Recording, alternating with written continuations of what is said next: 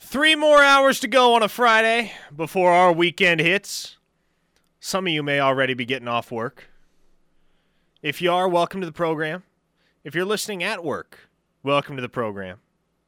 Wherever you're listening from across the globe, welcome to the Ref Sports Radio Network, the home of Sooner fans. Parker Thune, Travis Davidson with you. In advance of the Champ U Barbecue. Kicks off tonight for Oklahoma. Brent Venables and his staff welcoming north of 24 official visitors to campus. Again, mentioned it last hour, we'll mention again. We hope to be joined later in the program by a few of said visitors.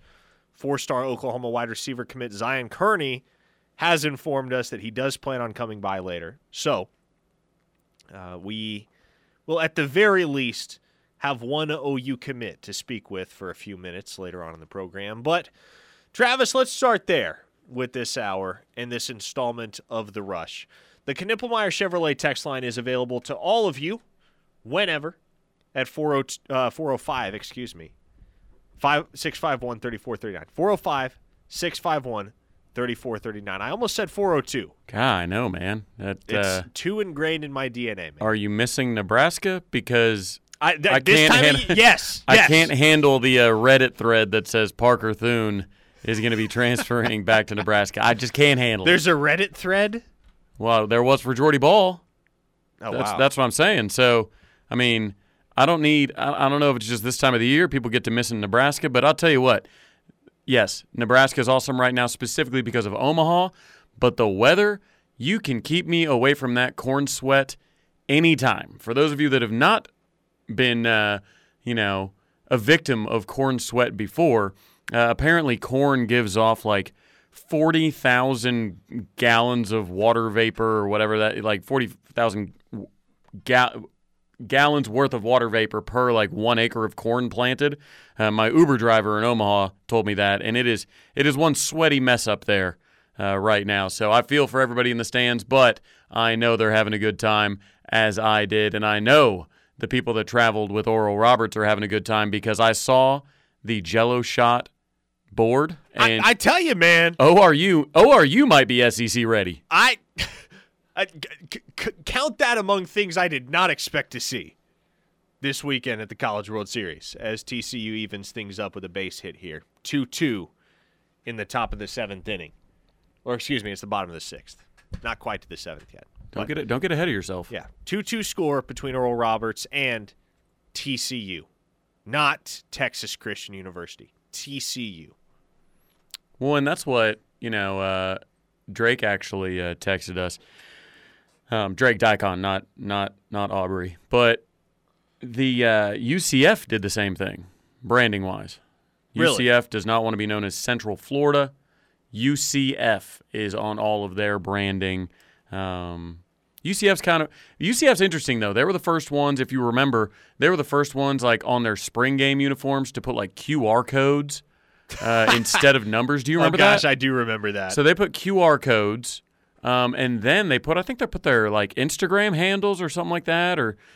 So they've long been at least attempting to be on the cutting edge of branding, and so not shocking that UCF is not known as Central Florida. You know what's wild is that currently on this station, we're running a celebratory commercial for OU women's softball that features an outstanding call from Chris Plank, the final out of the 2023 Women's College World Series. He's talking about how the Sooners are mobbing Jordy Ball in the circle. That happened 8 days ago, Travis. Jordy Ball's already a Nebraska Cornhusker. Already with the pictures in the uniform, official announcement, all that. It was funny. We were talking a couple days ago with some people around the station and saying, you got the championship celebration coming. Do you think maybe Jordy could have waited a couple days to put it out on social media that she was leaving? Could she have been celebrated with the team, this, that, and the other? And I just thought to myself, man, I hope we have these conversations a little bit more often about, if people should stay for the Sooner championship celebration, the national championship celebration before they enter the portal. Those are fun problems to have. It's kind of like the problems that Denver Nuggets fans found themselves in, saying, "Oh, is Jokic going to come to the parade? He said he doesn't want a parade." And I would love to have some of those conversations when you and Georgia fans complaining about their home slate in 2024 and about how it devalues their season tickets, all that. I'm like, guys, what? We get TCU. We get some bad home games this year. We get UCF.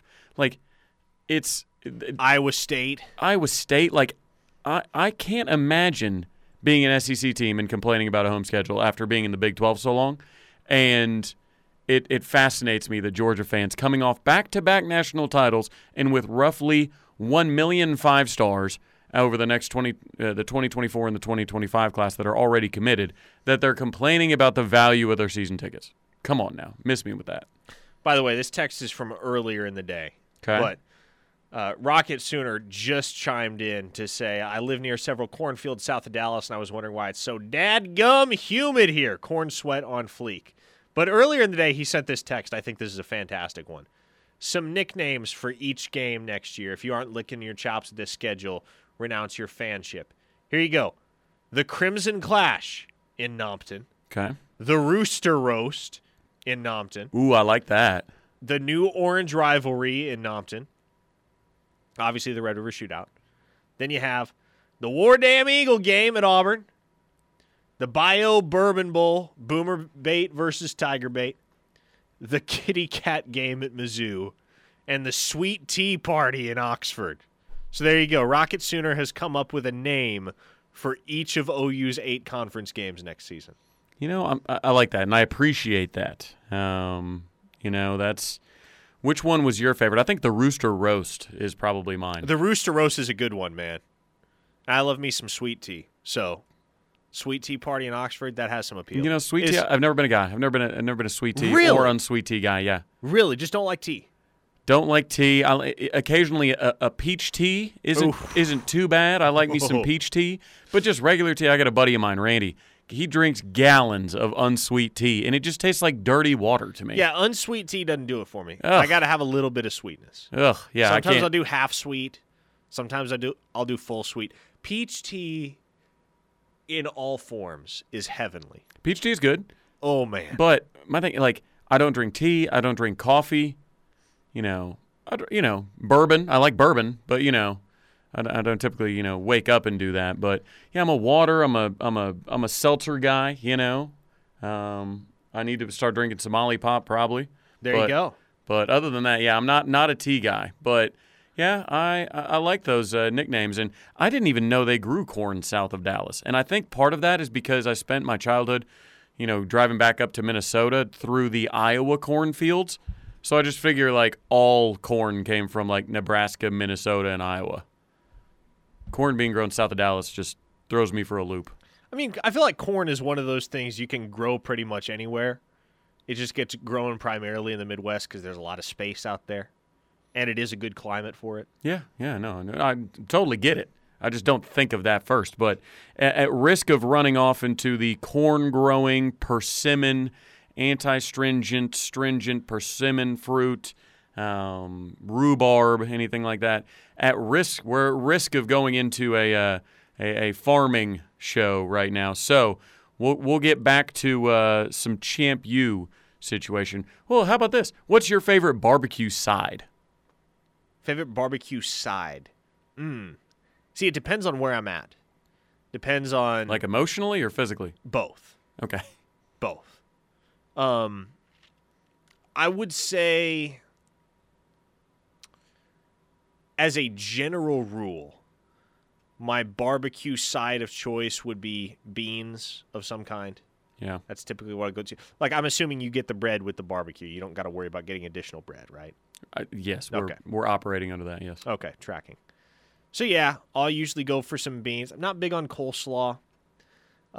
Creamed corn, if there's creamed corn in the picture, yeah, I'm jumping all over that. Yeah, corn is my favorite vegetable that there is. So big on that. But I like a well done potato salad as well. And when I say well done, I mean prepared, efficiently, with a lot of flavor, a lot of seasoning, things like that. Not that it's literally well done. So yeah, I like a good potato salad and corn for the most part. But beans, I don't know, man. I will tell you to tack on to that. Okra and going back to from Chase or from Chris A. from Edmond. Okra. Oh, it backed up by Rusty from the 918 with fried okra. Okay. Interesting. Back to back on the text line. There's almost a consensus. So my fiance will eat pickled okra, which Bro, I'm not a fan of. What? But dude, pickled anything, man. I do pickles. I do pickled okra, pickled baby corn, pickled watermelon rind, pickled Brussels sprouts. Watermelon rind though. Pickled Brussels sprouts. You're onto something with that. Oh, pickled okra is great. You get the spicy. Ooh-ee. I'll tell you what, the Norman Farmers Market, some great pickled vegetables there. I would highly recommend anybody if you're not doing anything tomorrow morning, Norman Farmers Market. I'll see you there. All right, we'll get back to more football talk on the other side of the break, but I do want to rewind for just a second and back you up because I was not a tea person at all until literally less than a year ago. Oh. And it was Bojangles. It was a Bojangles in Alabama that converted me. I am a sweet tea convert. Interesting. And I have never looked back. Well, where do you get it here? Not Bojangles. Well, yeah, obviously not Bojangles. I tried Zaxby's for the very first time this past weekend. Zaxby's has some dang good sweet tea, man.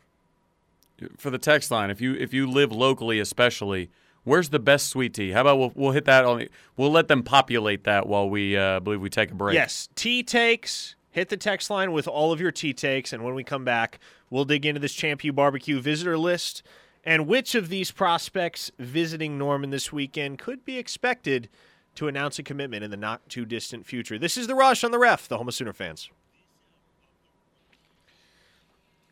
It's The Rush here on the Ref, the home of Sooner fans. Parker Thune, Travis Davidson with you, winding down on a Friday. We're here until 6 p.m., which is right about the time that things will really kick into gear with the Champ U Barbecue. And Travis, looking over this visitor list, I know you've seen the complete list over at OUinsider.com because you're a mod over there, and we appreciate you for that. I am. We appreciate you dealing with the craziness. But as you look over this visitor list, I want you to give me 3 names.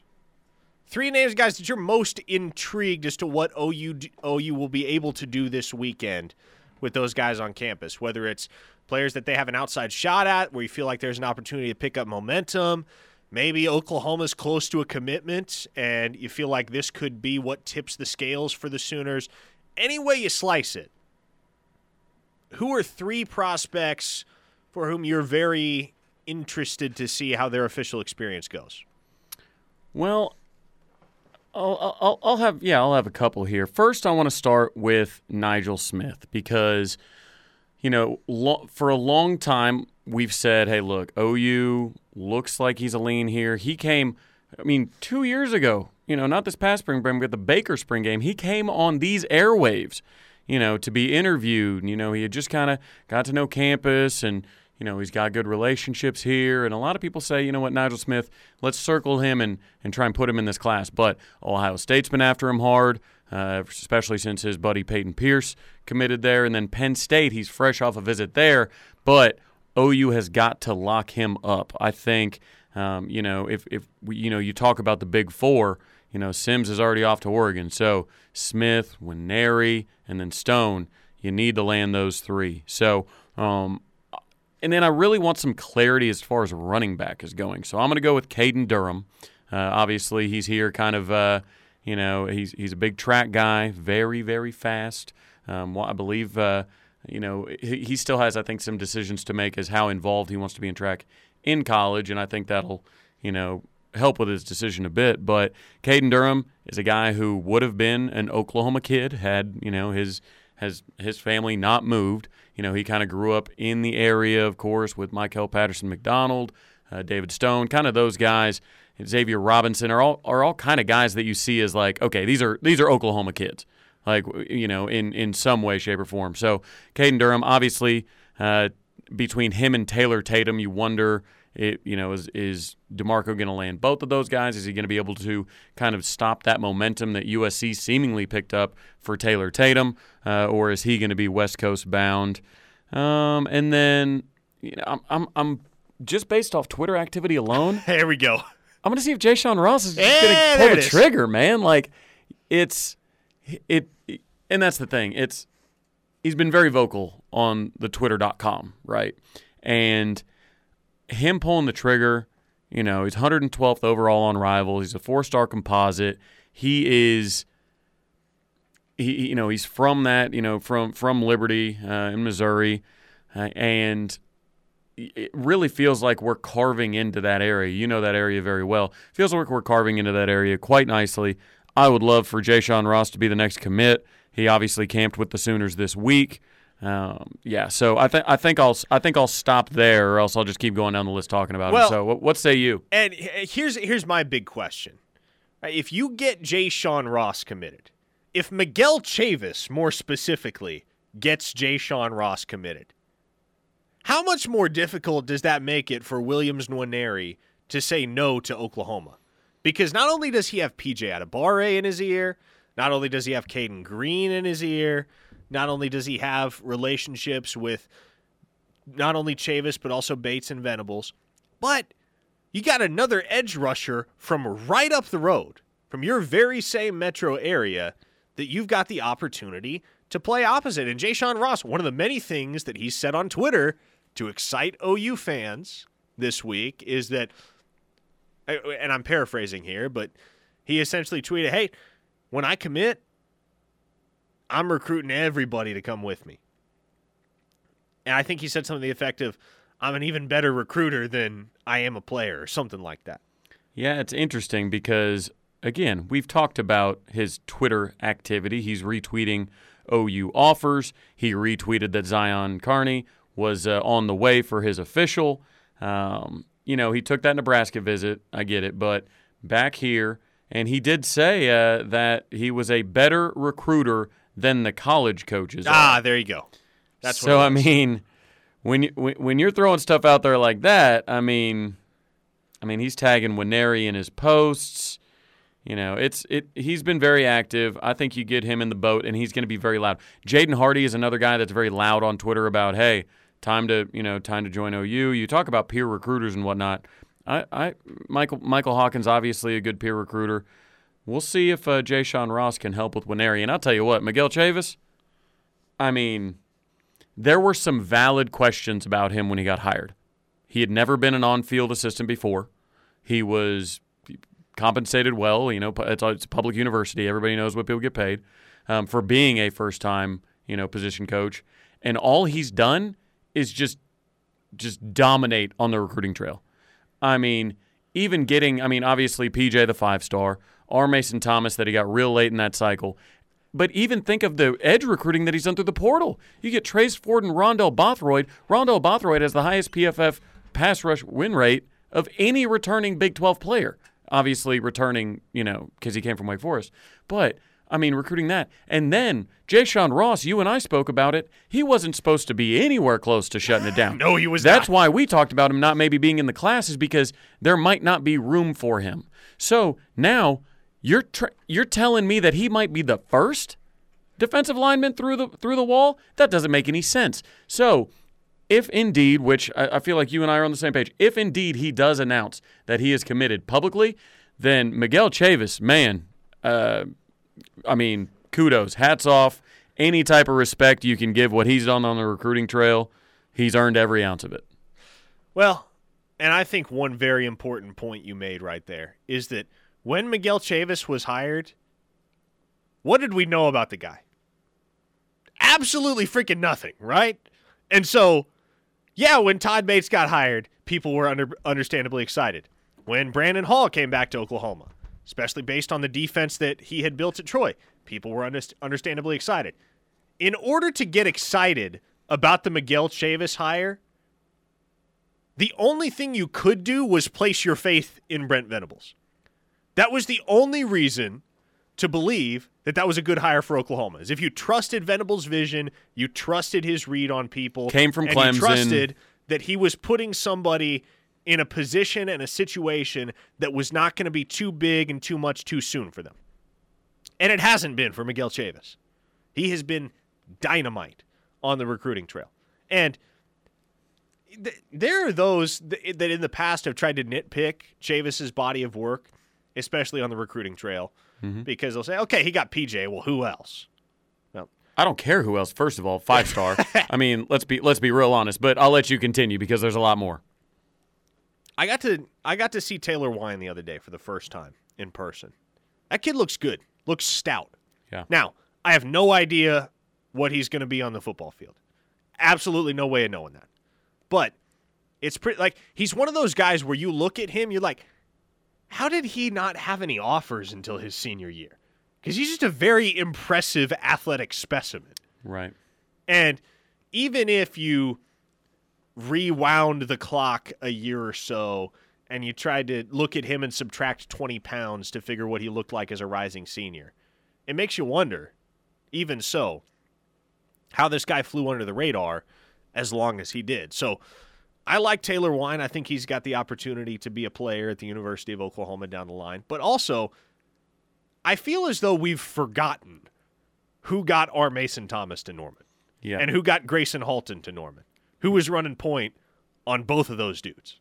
It was Miguel Chavis, days, not weeks, not months, not years, days on the job at Oklahoma. Yep. Hadn't even unpacked yet, I don't think, and just said, hey, look, we got to go get dudes. And found R. Mason Thomas. And Parker, R. Mason Thomas might lead the team in sacks. I mean, that's what I'm saying, man. Like, if you're asking me who leads Oklahoma in sacks this fall, I'm bullish on R. Mason Thomas being that guy as a true sophomore. And for him to touch the field as a freshman, a rather undersized freshman at that, speaks to the notion that Miguel Chavis got a good one in that dude. Can you imagine if they never offered R. Mason Thomas and he just stuck it out with Iowa State? Good Lord. Much like Will McDonald, right? He'd be one of those guys that 3 years down the road, and Oklahoma wouldn't have had to worry about it at that point because they'd be in the SEC. But 3 years down the road, it's a guy that would be in the top 20, top 25 NFL draft consideration. Right, and but where would you put, if we were to rank, wouldn't you put, if Jayshon Ross announces, after this weekend, that's got to be up there as maybe the most impressive recruiting job from Miguel Chavis, just based on what the timeline, what we thought it might be, and how accelerated that seemingly has become. I would agree. I would actually agree. And people will hear that and they'll go, well, he recruited a 5-star last year. How is that not the most impressive?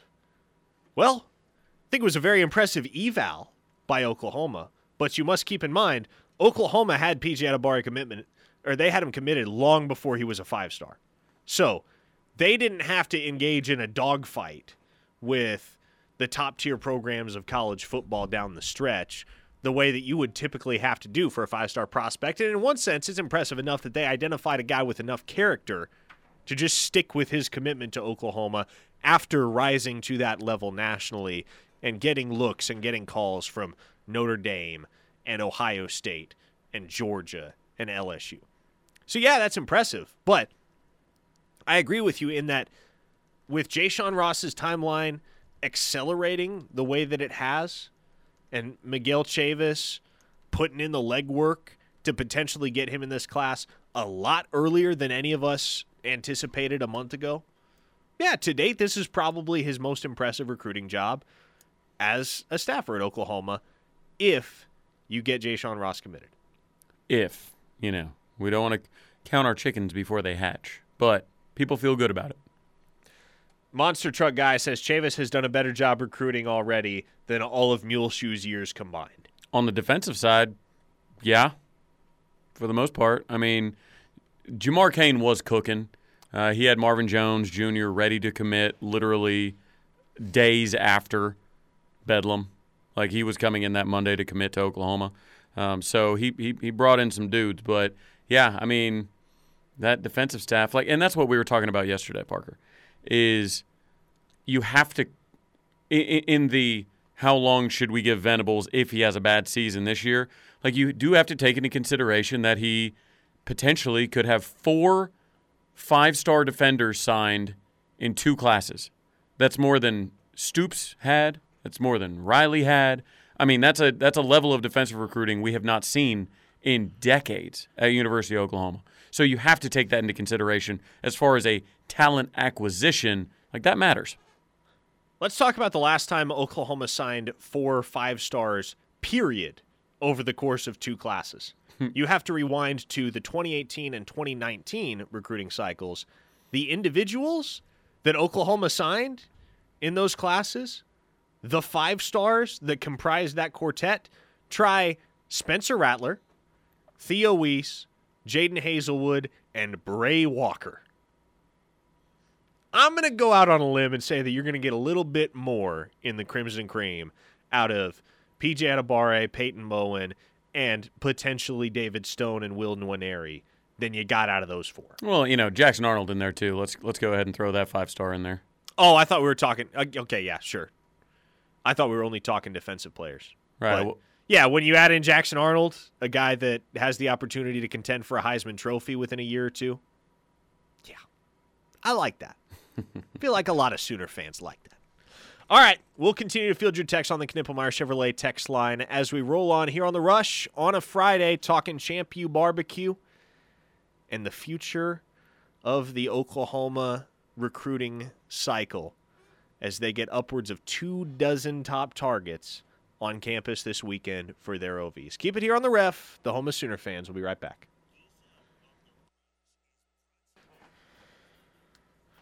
The Rush on a Friday.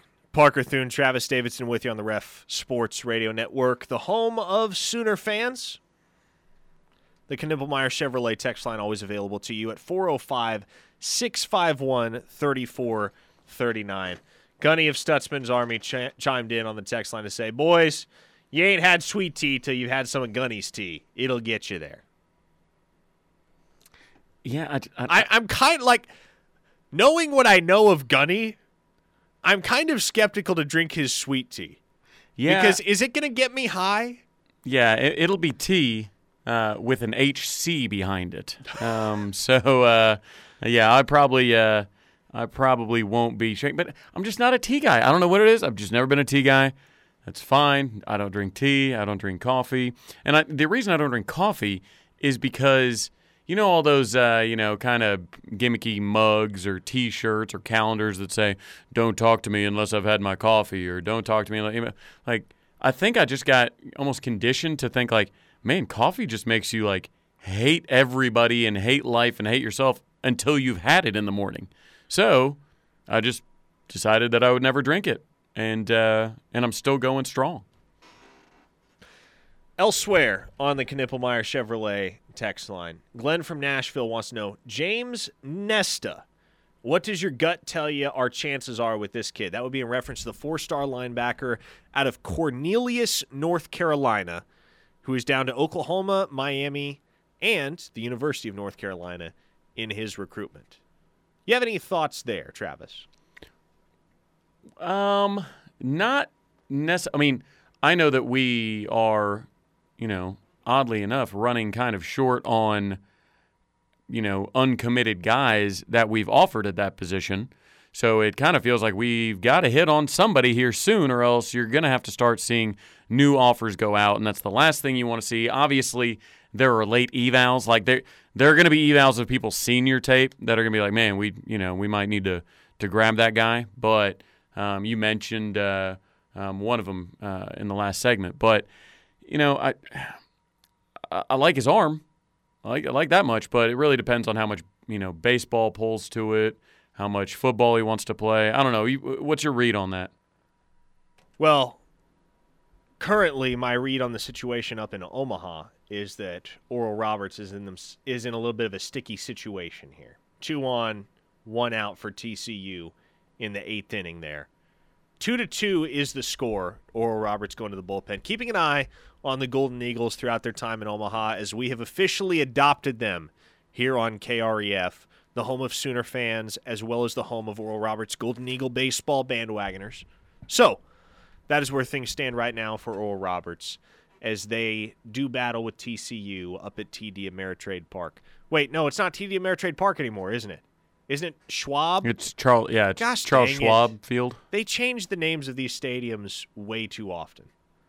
Yeah, it is. It is unfortunate. Like You know, so TD Ameritrade.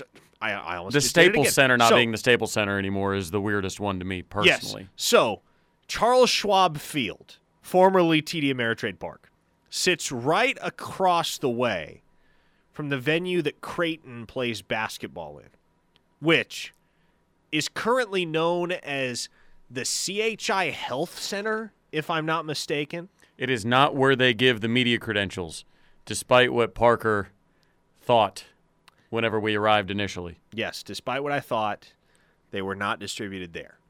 But I know it in my heart and in my memory as the Quest Center, because that's what it was when it opened. And when I was growing up, going to Creighton basketball games, that's where we would go. We would go to the Quest Center. Then it became the CenturyLink Center, and then it was something else for a while. And at a certain point, I just lost track. So did Porter Moser play at the Quest Center? No, Porter Moser never played at the Quest Center. I want to say the Quest Center opened in 2002, 2003. Funny enough, first Creighton game I ever attended at the Quest Center, though, Porter Moser was on the opposing sideline as the head coach at Illinois State. Well, would you look at that? Full circle. Full 20 circle years indeed. later. And for anybody who heard us say Porter Moser and thought, oh, well, I wonder what basketball's got going on. 4-star Chase McCarty is going to be taking an official visit to Oklahoma June 19th. Two-way wing, 2024 4-star. So, Porter got brought up, so might as well tell you that we've got a 4-star official visitor coming in. Yeah, as well as T.O. Barrett, a homegrown 4-star from the state of Oklahoma. Need to land him. Yeah, he'll be taking an official visit within the next few days as well. Nick on the text line says, it will always be the Ford Center, not the Paycom Center.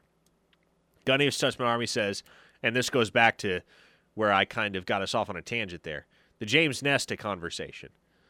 Gunny of Stutzman Army says, Nesta is a pitcher, right?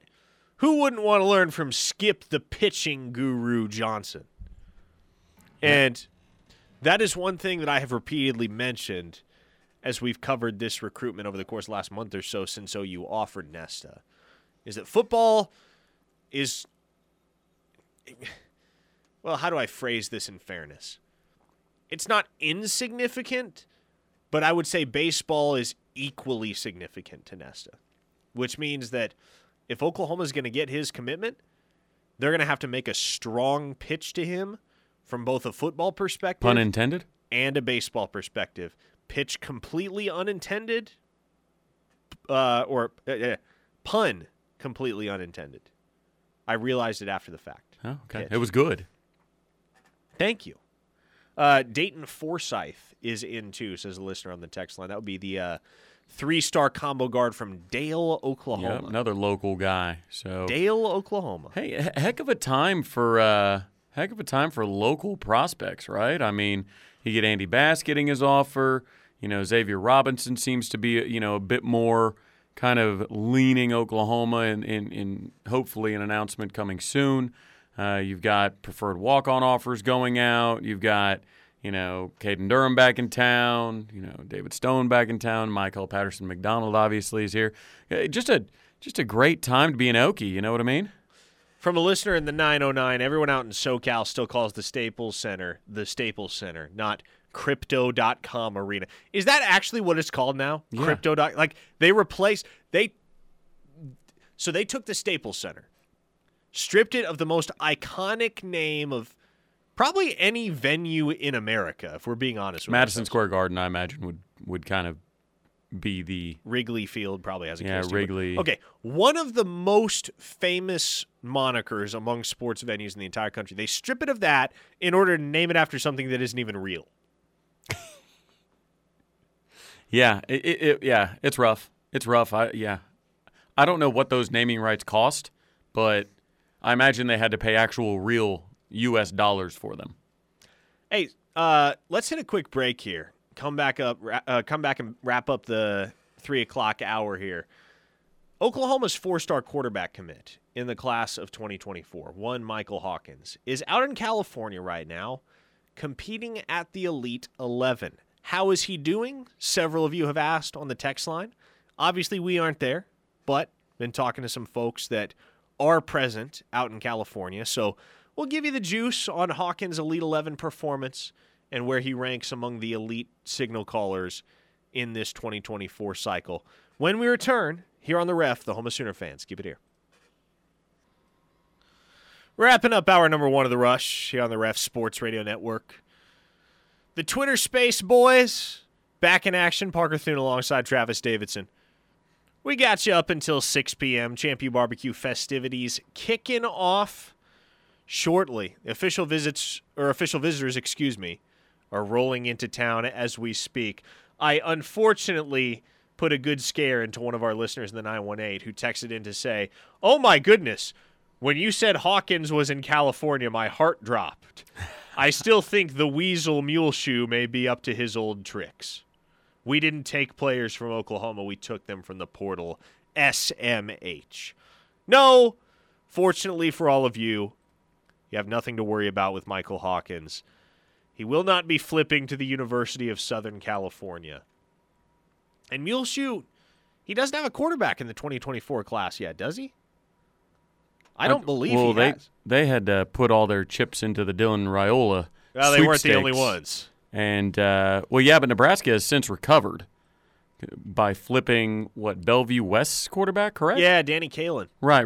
Who's having himself a nice weekend out at the Elite 11, per what I have been told. Well, I'm thrilled for him, personally. But, yes, Muleshoe is – although, here's the thing. It's an even recruiting class, right? Because when you look at Muleshoe's history, 2019, he focused on 5-star Spencer Rattler. 2020, he got Chandler Morris, but he wasn't going after the real big fish, right? Which, ironically, now Chandler Morris is going to be starting at TCU. 2021, he puts his chips in the basket for Caleb Williams. 2022, they get Nick Evers late, along with Jaden Gibson in that kind of package deal. And then 2023, he had focused on Malachi Nelson coming. He would always been the get your 5 stars in the odd number of years because that was just his strategy.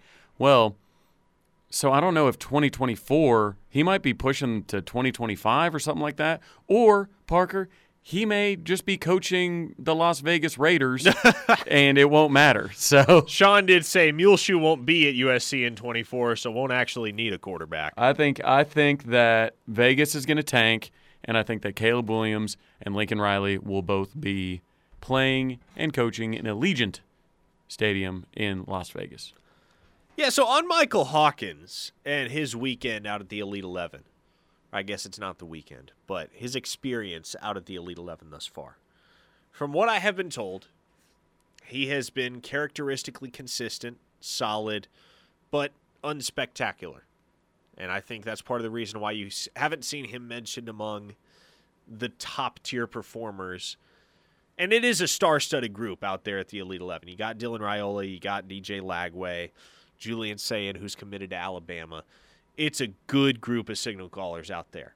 And another guy that's had a really, really strong week that hasn't been mentioned in many of the top 10s that have been put out by recruiting services on social media is Nebraska's commit, Danny Kalin, who we just mentioned. And so, look, everything is ranked very subjectively there, but I think what's important to remember is that regardless of what the final rankings say, and there will be a discrepancy between the actual Elite 11 rankings and the rankings that you see from 24/7 and from Rivals and from On3 and from anybody else that's in attendance. There will be a lot of subjectivity, a lot of variation there. What's important to remember is that the Elite 11 has no platform to showcase what perhaps is Michael Hawkins' biggest calling card in his game, and that is that dynamic athleticism. Yeah, his legs. And running ability. Right. Yeah. So, he is by no means a Lamar Jackson. He's got a good arm, good precision, accuracy, smarts in the pocket. He is more than just an athlete who plays the quarterback position. But it is also important to keep that in mind for context, that he's going up against a lot of guys over whom he may have a competitive advantage, but you won't see that advantage manifest itself at the Elite 11 because these quarterbacks are just throwing. Right. They're not running. They're not being asked to do anything that requires immense athleticism. And he's got that. When that's a cornerstone of your game and you don't really get the opportunity to showcase it, got to be mindful of what the results say versus what they can't say, if that makes sense. Absolutely. So we'll see what the final rankings are. I'll be interested. Everybody's always got wildly different opinions on these quarterbacks at the Elite 11. It's one thing you can count on every single year. There were a lot of folks last year saying that Jackson Arnold shouldn't have won it. But the Elite 11 folks thought he won it. And in the end, that was all that mattered. Sooners looking to repeat with 2 consecutive Elite 11 champions in Arnold and Hawkins. That's it for hour number 1 of The Rush. Don't go anywhere. Coming up next, we got an update from Omaha as Oral Roberts fights it out down the stretch against TCU and lots more Sooner sports talk. It's The Ref, the home of Sooner fans. Stand up, 918. How about those Golden Eagles? It is The Rush on the Ref Sports Radio Network, the home of Sooner fans and the home of Oral Roberts Golden Eagles baseball bandwagoners. Parker Thune, Travis Davidson here with you in studio. Oral Roberts has come from behind to take a 6-5 lead in the top of the 9th inning on TCU, courtesy of a no-doubter 3-run shot to left field from Oral Roberts infielder Blaze Brothers. There's a name for you. Blaze Brothers with the 3-run shot to vault ORU into the lead. That's Gunny's, got a 6-5 that's Gunny's edge. favorite player. You know Gunny's going to be chiming in like, I tell you, I know a thing or two about the Blaze Brothers. Blaze Brothers. Blaze Brothers, that Gunny probably plays in a bluegrass band called the Blaze Brothers on the weekends. Greengrass band, that Greengrass band, yeah, no doubt. Oral Roberts, 3 outs away from knocking off TCU and starting things off at the 2023 College World Series with a climactic victory. So we will keep you posted on the happenings there. Oral Roberts still threatening. They've got a base runner on with 2 outs in their half of the 9th. TCU will have a chance to answer in the bottom of the inning. But right now, we got some Oral magic up in Omaha. Love it. The Knippelmeyer Chevrolet text line is available to you. 405-651-3439. Yep, there's Gunny. I'd blaze with that, brother. To be fair, Gunny, I'm not sure you are too prejudiced in your blazing partners. So yes, blazing with that brother as well. I'll tell you what, man, they got a little excitement. They were finally down 3-5, and then just when they need it most, man, top of the 9th. TCU is, I saw the graphic, 37-1 when leading after 8 innings. 37. It's about to be 37-2, boys. Hey, with any luck, baby. Knocking on wood, just to make sure. Yeah. But Oral Roberts, man. And I tell you what, I don't know if Blaze Brothers, I don't know a lot about Blaze Brothers. I'd have to imagine he's hardly ever hit a ball that far in his life because that thing was pummeled. It is not often you see a guy at the College World Series clear the left field bullpen. But that is what he did. Absolutely. He got all of that one. CD from Hockley says, gotta love Oral in Omaha. Man, as an Omaha native myself, yes and amen to that. Yeah, Blaze Brothers, easy NIL opportunity according to Mongo from the 918. Okay, we'll keep you updated as Oral Roberts tries to cling to this one-run lead over TCU and preserve what would be their first victory in the College World Series. Would it be their first victory ever? They've only been once, back in 1978 under Larry Koshel. Yeah, I don't think they won a game there, though, did they?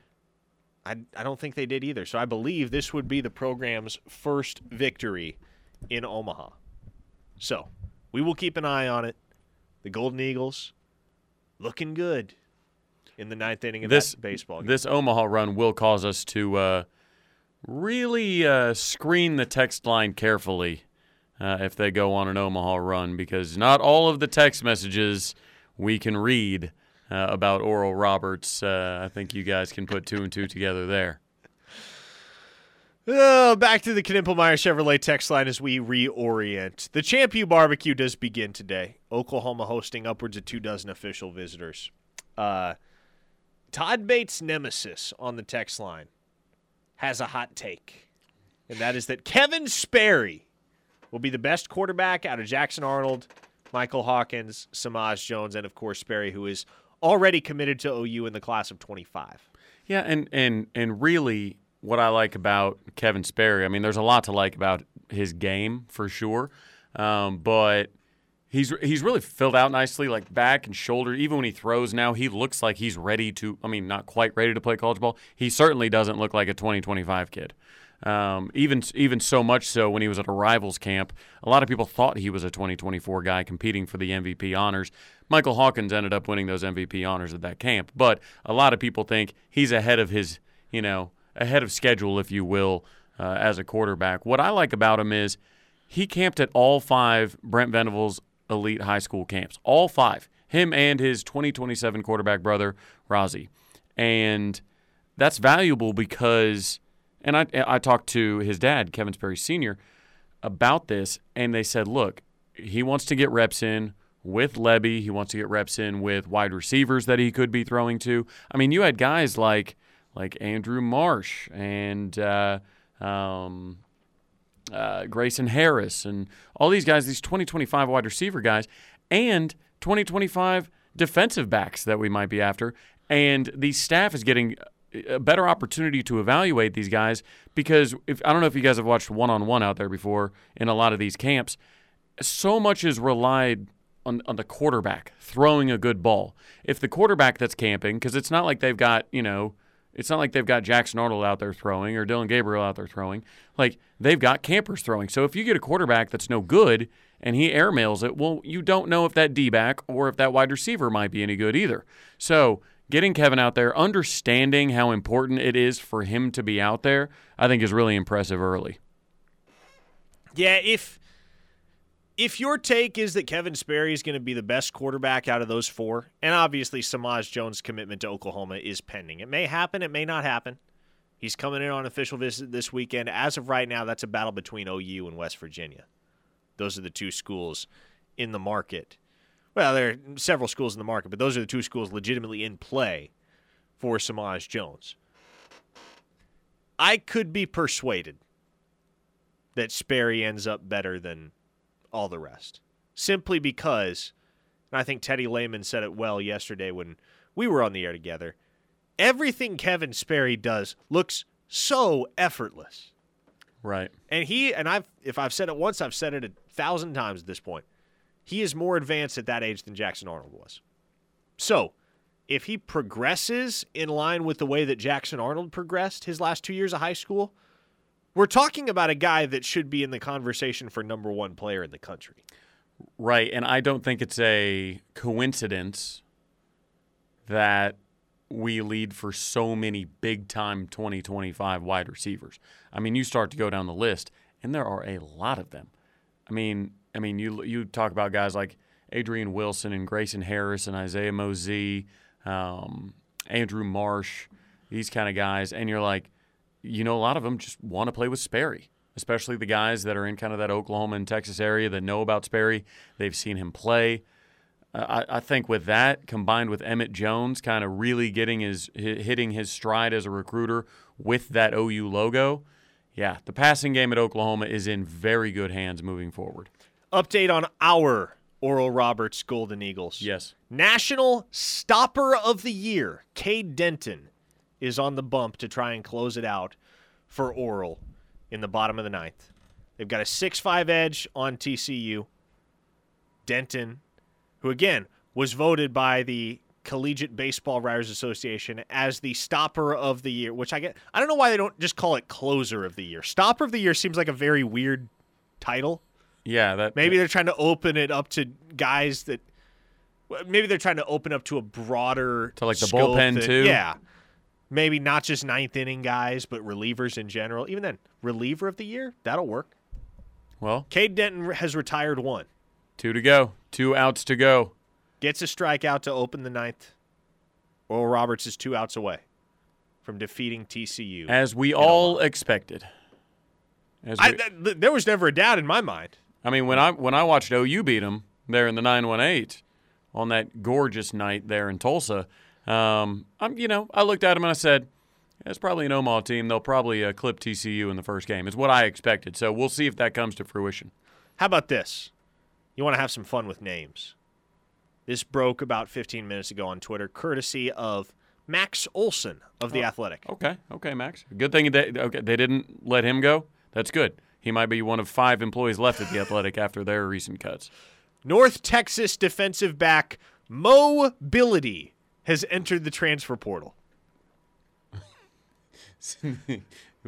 Travis just about spit out his drink. Will you spell that? Mobility. Spell that, please. First name Mo, M-O-H, Bility, B-I-L-I-T-Y. That his last name is Bility. Yes.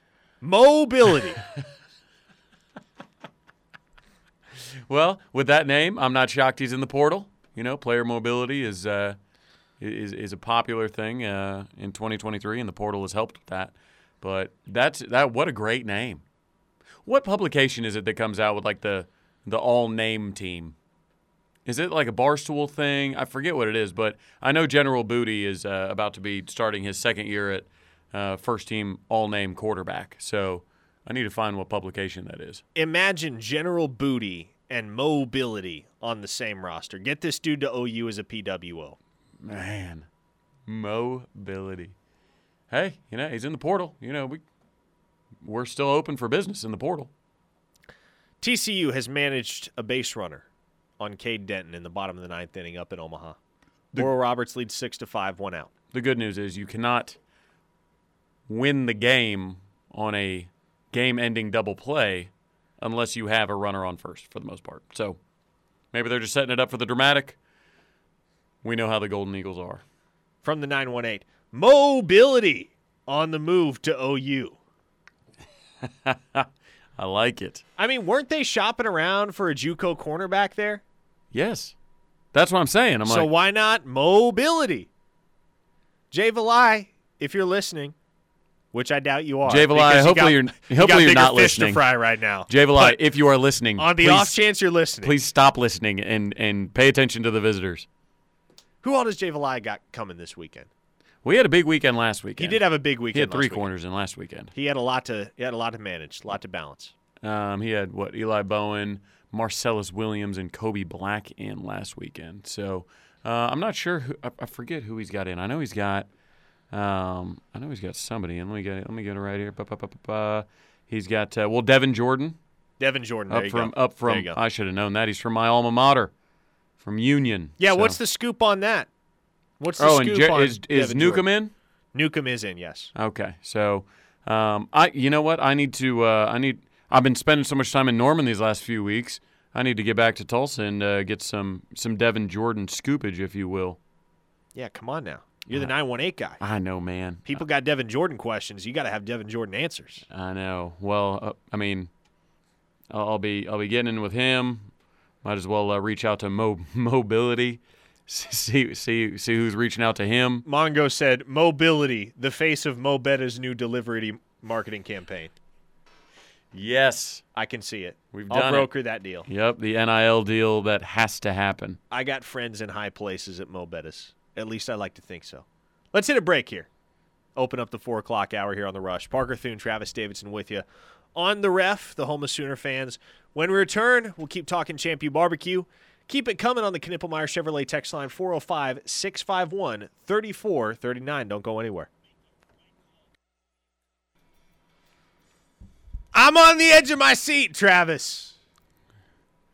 TCU Oral Roberts going down to the wire up in Omaha. For those just joining the program, Parker Thune, Travis Davidson with you on a Friday afternoon. And the KREF Army has officially adopted the Oral Roberts Golden Eagles as our team throughout the course of their run to and through Omaha.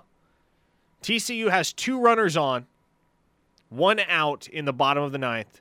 Oral Roberts leads that game 6-5, courtesy of a 3-run homer in the top of the 9th by Gunny of Stutzman Army's favorite player, Blaze Brothers. And, stopper of the year, which, again, probably the worst name for what should be closer of the year or reliever of the year on the bump. So, man, a game of some drama, of course. ORU has punched back a couple times, but in the bottom of the 9th, with TCU threatening runner in scoring position, let's see what can happen. Obviously, on the home of ORU Golden Eagle bandwagoners, as well as the Sooner fans, we will keep you updated on this. But, Parker, I want you to tell me, one of our favorite games, right, is who's next, right? Give me, and specific to people that are here this weekend, your next 3 commitments of people that are here this weekend. Now, this doesn't necessarily have to be, the next 3 commits. I'm just saying from the list of the over 24 visitors that you have in front of you, who are the next 3 to commit to the University of Oklahoma? The easy answer is Ja'Shawn Ross. So Okay. let me just start there. That's why I did 3 instead of just 1. It's very abundantly clear that Oklahoma has a shot to close that one out this weekend. Now, is it 100% certain that they closed out? No, not necessarily. OU leads by a hefty margin, but he's mentioned that he's got a couple more visits that he would like to take. But also, he doesn't have those visits on the calendar. So we're already halfway through June. Yeah. This will be his first only official to date. And so if he's wanting to take other visits, he's got to do them next weekend or wait until September, Travis. And I would imagine Oklahoma is not going to want Ja'Shawn Ross to wait until September. No. They don't want anybody to wait till September. So, if you're Miguel Chavis and the rest of the OU staff, as Cade Denton gets a strikeout to put Oral Roberts 1 out away from victory in Omaha. Got him chasing. If you're Miguel Chavis and the OU staff, this is kind of the weekend where you're just real with a kid like that. And you tell him, man, look, I understand you want to have fun with the process, but look, it's pretty obvious this is where you want to be.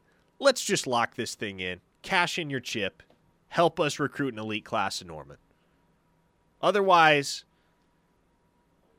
it just doesn't make much sense from our end to keep playing this game with you for another 3 months.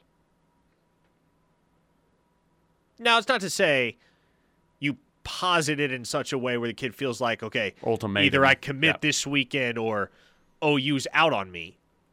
But there is a way, and the coaches know this far better than any of us, there's a way to make it evident to a kid that you would prefer for him to just go ahead and commit this weekend as opposed to playing with your heartstrings for another matter of weeks.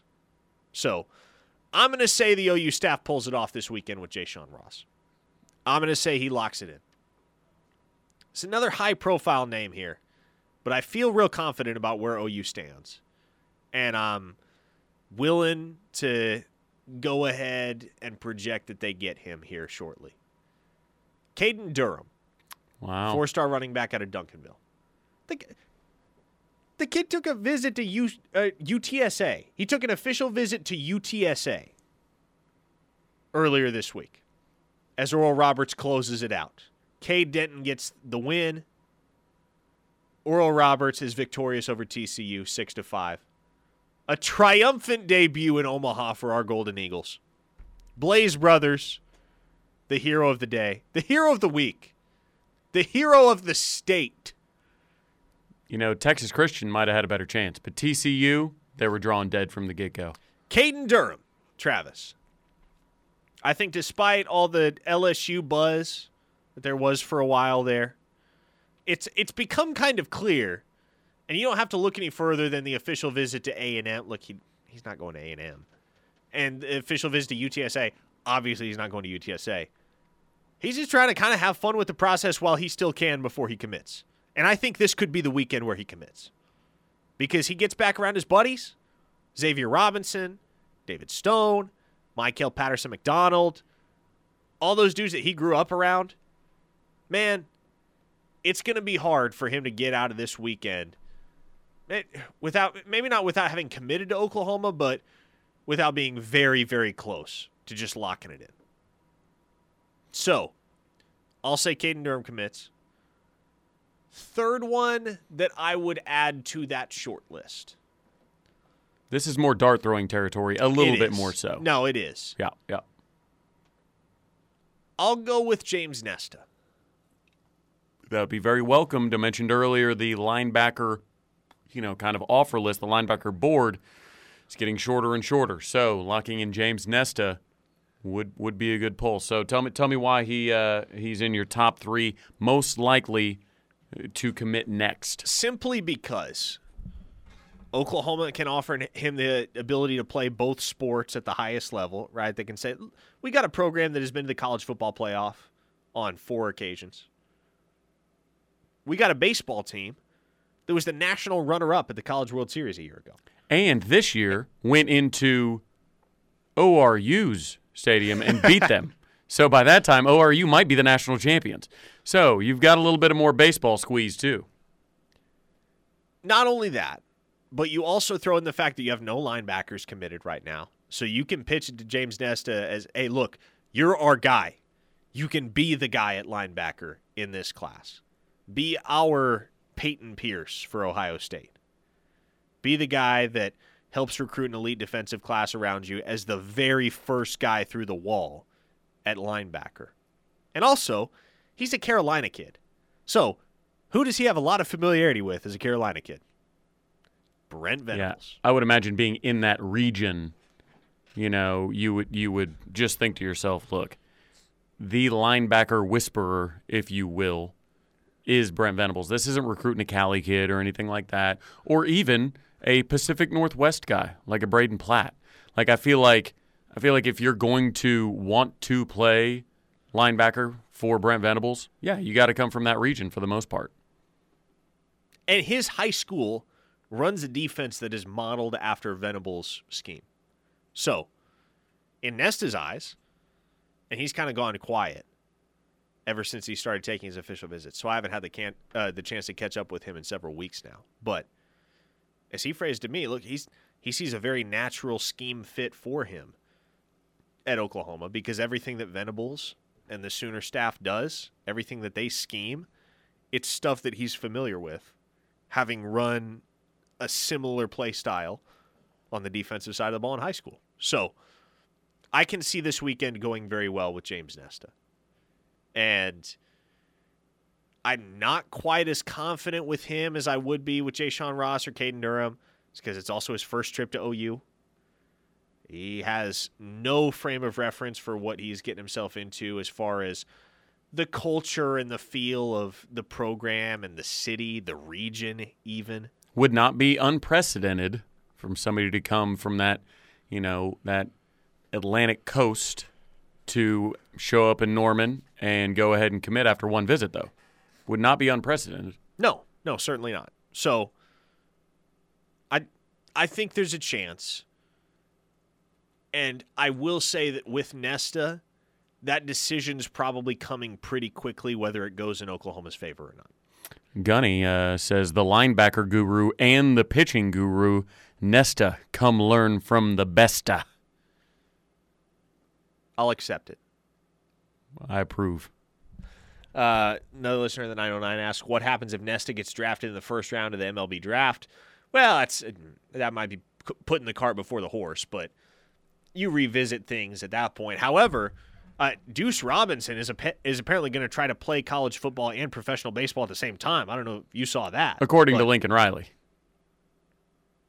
Is that what Lincoln Riley said? I thought Lincoln Riley all Lincoln Riley said was, no, he's coming to USC and playing football and baseball here. Oh, I thought it was. Oh, that's the interview I saw of. He intends to play college football here, but apparently he's going to try to do both. But while playing professionally, yes, in baseball. Now, I don't know how that all works out. I I am not sure how you maintain college eligibility. Maybe it's because it's a different sport. You can play professionally in one sport, play collegiately in another. I guess he's forfeiting his college eligibility in baseball, if that's what he does. But apparently the word is Deuce Robinson is going to try to play minor league baseball and college football at the same time. If he must be on that Stetson Bennett academic plan, because if you try and remain... Yeah, not a chance he's getting a college degree. If you want to remain academically eligible while playing a professional sport, and that's the thing, like no matter the type of athlete you are, it is hard to make the show. Like you have to grind that out. You've got, no matter where you're picked, it is hard to make the show. You've got to grind that out. So do that on top of playing college football, on top of trying to remain academically eligible. Ooh, I don't know. This sounds like just a mess waiting to happen. It's a good day in the state of Oklahoma. It's a great day. Oral Roberts wins at the College World Series over TCU. The Champ U barbecue kicks off. We got so much to talk about over the last 90 minutes of this show before we call it a night here on The Rush. It is the ref, the home of Sooner fans. Keep it right here. We'll continue to hit your text next on the Knippelmeyer Chevrolet text line, 405-651-3439.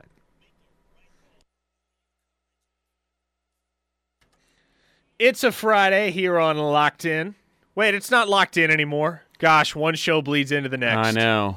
It's The Rush. There you go. It's the I don't usually do The Rush. We're only an hour and a half into it, so man, you caught on. Parker Thune, Travis Davidson here with you. Sorry if you tuned in for Tyler McComas and Teddy Lehman.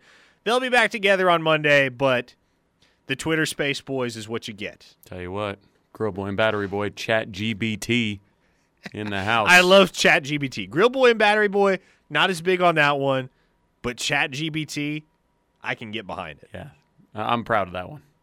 Now, the Knippelmeyer Chevrolet text line is always available to those of you that want to chime in. 405-651-3439 is the text line. 405-651-3439. And as we return to breaking down this Champ U barbecue visit list, Travis, I want you to identify one guy on this list that you think is... And I'm going to take away the easy answer here. You're not allowed to say David Stone. Oh, man. But one guy on this list that you feel like is a big, big wild card coming into the weekend. That is to say, you're not necessarily expecting him to commit, but if things go flawlessly, there's a world in which that happens. And to an extent, that could be said about anybody. But all of these recruitments are not the same. And obviously, if you're plugged into the dynamics of said recruitments, you get the sense that there are certain guys who are high enough on OU that a really, really solid official visit weekend, staff knocks it out of the park, flawless experience start to finish. They'd kind of get caught up in the heat of the moment and be willing to say, hey, you know what? Forget it. I don't need to take any more visits. I'll use the spot. I'm going to go with the number one running back in the country, Taylor Tatum. Hello. Because he was reportedly between Michigan and Oklahoma for a while. Well, it seemed like Oklahoma had pulled ahead in that race up until his USC official visit. Muleshoe. And Muleshoe got his dirty mitts, his grubby mitts all over it. And they seemingly took the lead, right? So what does that tell me? It tells me that it could have been a touch of post-visit high that, happens to all kinds of recruits, right? That post-visit high, you feel real good about it. You might have been close to committing. Maybe you didn't commit. OU has benefited from that. Other schools benefit. Everybody benefits from the post-visit high. So I think that if OU pre-USC visit was a perceived leader for him taking over from Michigan, I think that we have the possibility that if this OV goes extremely well, just like you said, if everything goes right, that I believe that OU should be able to lock down the number one running back in the country, that is Taylor Tatum. Now, What that does to Tatum Durham, I'm not sure. Is there a world where you can land a class of Taylor Tatum, Caden Durham, and like a Xavier Robinson? I think that world does exist. Is it a probability? No, I don't think anybody would go that far. But it's definitely a possibility. And I think the least likely at this point in time is Taylor Tatum. So if you're able to just knock it out of the park, much like Blaze Brothers did, nice, then I think that's what I'm going with. I think you can get all three if you land Taylor Tatum after this OV. I think the staff needs to push for that. I'll relay what I've been told by a couple of sources that have intimate knowledge of the Taylor Tatum recruitment. And that is that if this process were entirely up to Taylor Tatum, which, as we know, very rarely these days is it all the way up to a 5-star recruit, because you get that 5th star and some characters enter the mix. Yeah. So what I have been told, though, is that if this process were completely up to Taylor Tatum, the number 1 running back in the country, per the industry composite, he would already be committed to Oklahoma. So I feel as though this weekend might be less about selling Tatum on OU and more about selling his circle on OU. Because, yes, Michigan has faded. Feels like USC is the new Michigan in that recruitment, and Michigan's going to get him on campus next weekend, so maybe they come roaring back into that thing in a big way. I still don't totally discount Texas A&M there either because of the bag factor, naturally. But Taylor Tatum himself loves DeMarco Murray, loves the University of Oklahoma. I look at this weekend as one where, and I would put it on the same plane as Zion Raggins in this regard. Feels like you've already sold the kid on OU. You just have to sell everybody else that has a say in the process on Oklahoma. What do you consider the likelihood of that? It's hard to gauge, man. The other thing about it, too, is Taylor Tatum hasn't been to Oklahoma in a long time. It's been months since his last visit. So I'm keeping expectations moderate there with Tatum, but I like where OU sits with Durham. Really like where they sit with Xavier Robinson, which I would not have said even a week ago. That recruitment has kind of been all over the place. But it seems like it's starting to trend back in OU's favor pretty nicely. And part of the reason, if not all of the reason for that, was based on his visit, right? I mean, that I think that's what I'm kind of saying about, hey, look, if everything goes right, you know, you could turn the tide for Taylor Tatum, because I do think that Tatum Durham Robinson class is on the table, because I believe that DeMarco Murray's short list of kids he'll even take in this class includes those 3 names and only one other name. So if you are only basically willing to take 4 running backs in this class and you say, you know what, if I don't get them, I'll take 0 in this class, yeah, I think he'll do what he can to get all 3. Chapstick on the text line says, glad to hear one of my favorite hosts on the radio. Saddened that I have to listen to one of my least favorite. You guys feel free to sort out which of you is which and let me know. Love what BV is recruiting on the defensive side of the ball. Hope we get some elite offensive linemen. Bill Bedenbow deserves it. How about this? We're going to take a break. Travis and I will sort out who Chapstick loves and who Chapstick hates. And when we return, we will discuss the offensive line picture. Sooners had 7 offensive linemen in for official visits last weekend. They got 3 more coming in for official visits this weekend. And they've got 1 more coming in for a midweek visit in the days ahead as well. Who am I referring to? And who ultimately ends up in Bill Bedenbow's class at Oklahoma in the 2024 cycle? We'll discuss next. Keep it right here on The Ref, the home of Sooner fans.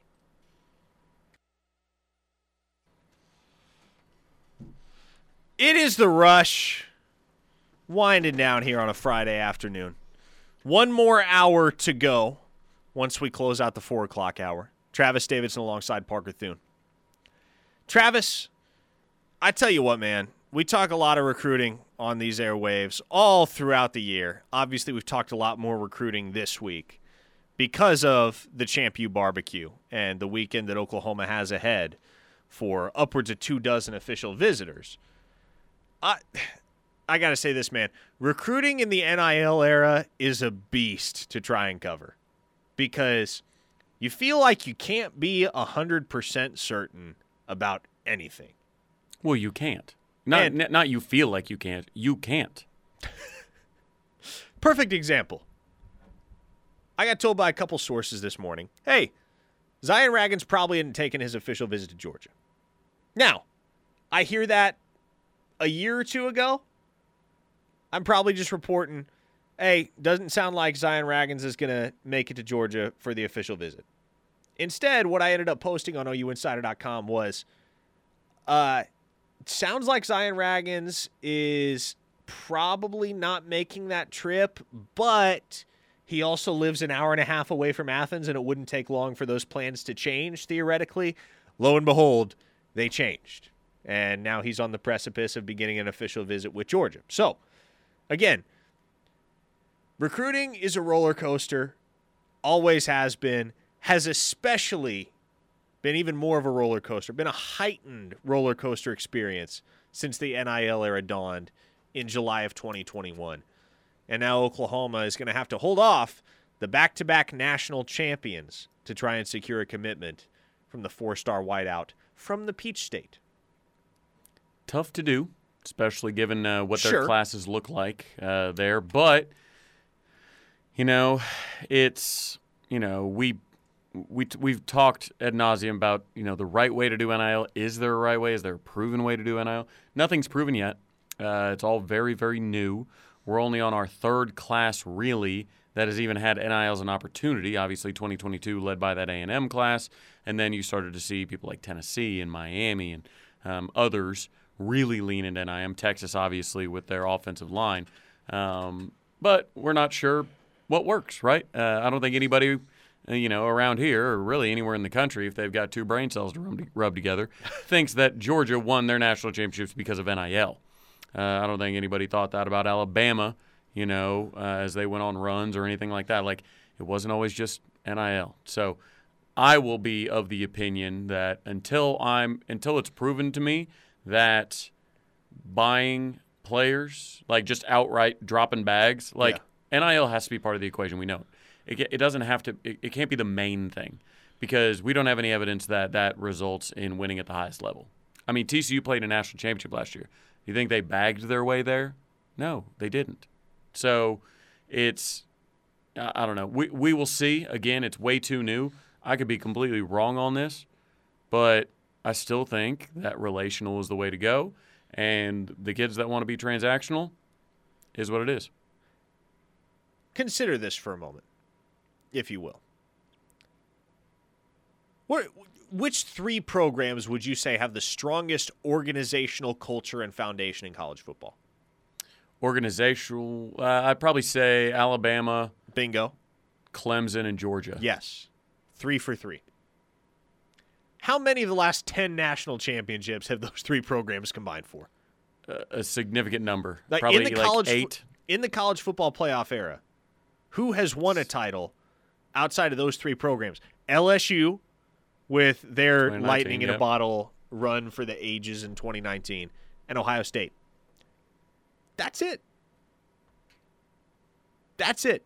And we've discussed, Ohio State, always going to have a ton of talent. Hartline especially always recruits insane offensive talent up there. And now they can't beat Michigan anymore, so that's something to watch.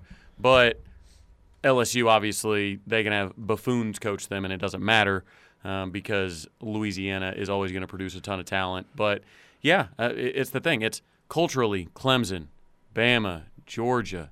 Like, yeah, do they have strong NIL programs? Sure. But you see programs like Miami, Texas A&M, Texas, really dropping bags, and compare the three programs that you talked about being the most culturally sound. Yes. And compare them to the collective, no pun intended, collective records of those three programs that are known for dropping bags now. And I think you have your answer. Oregon's always had money to spend. And Oregon in the NIL era will always be a big player for recruits that want to pay out.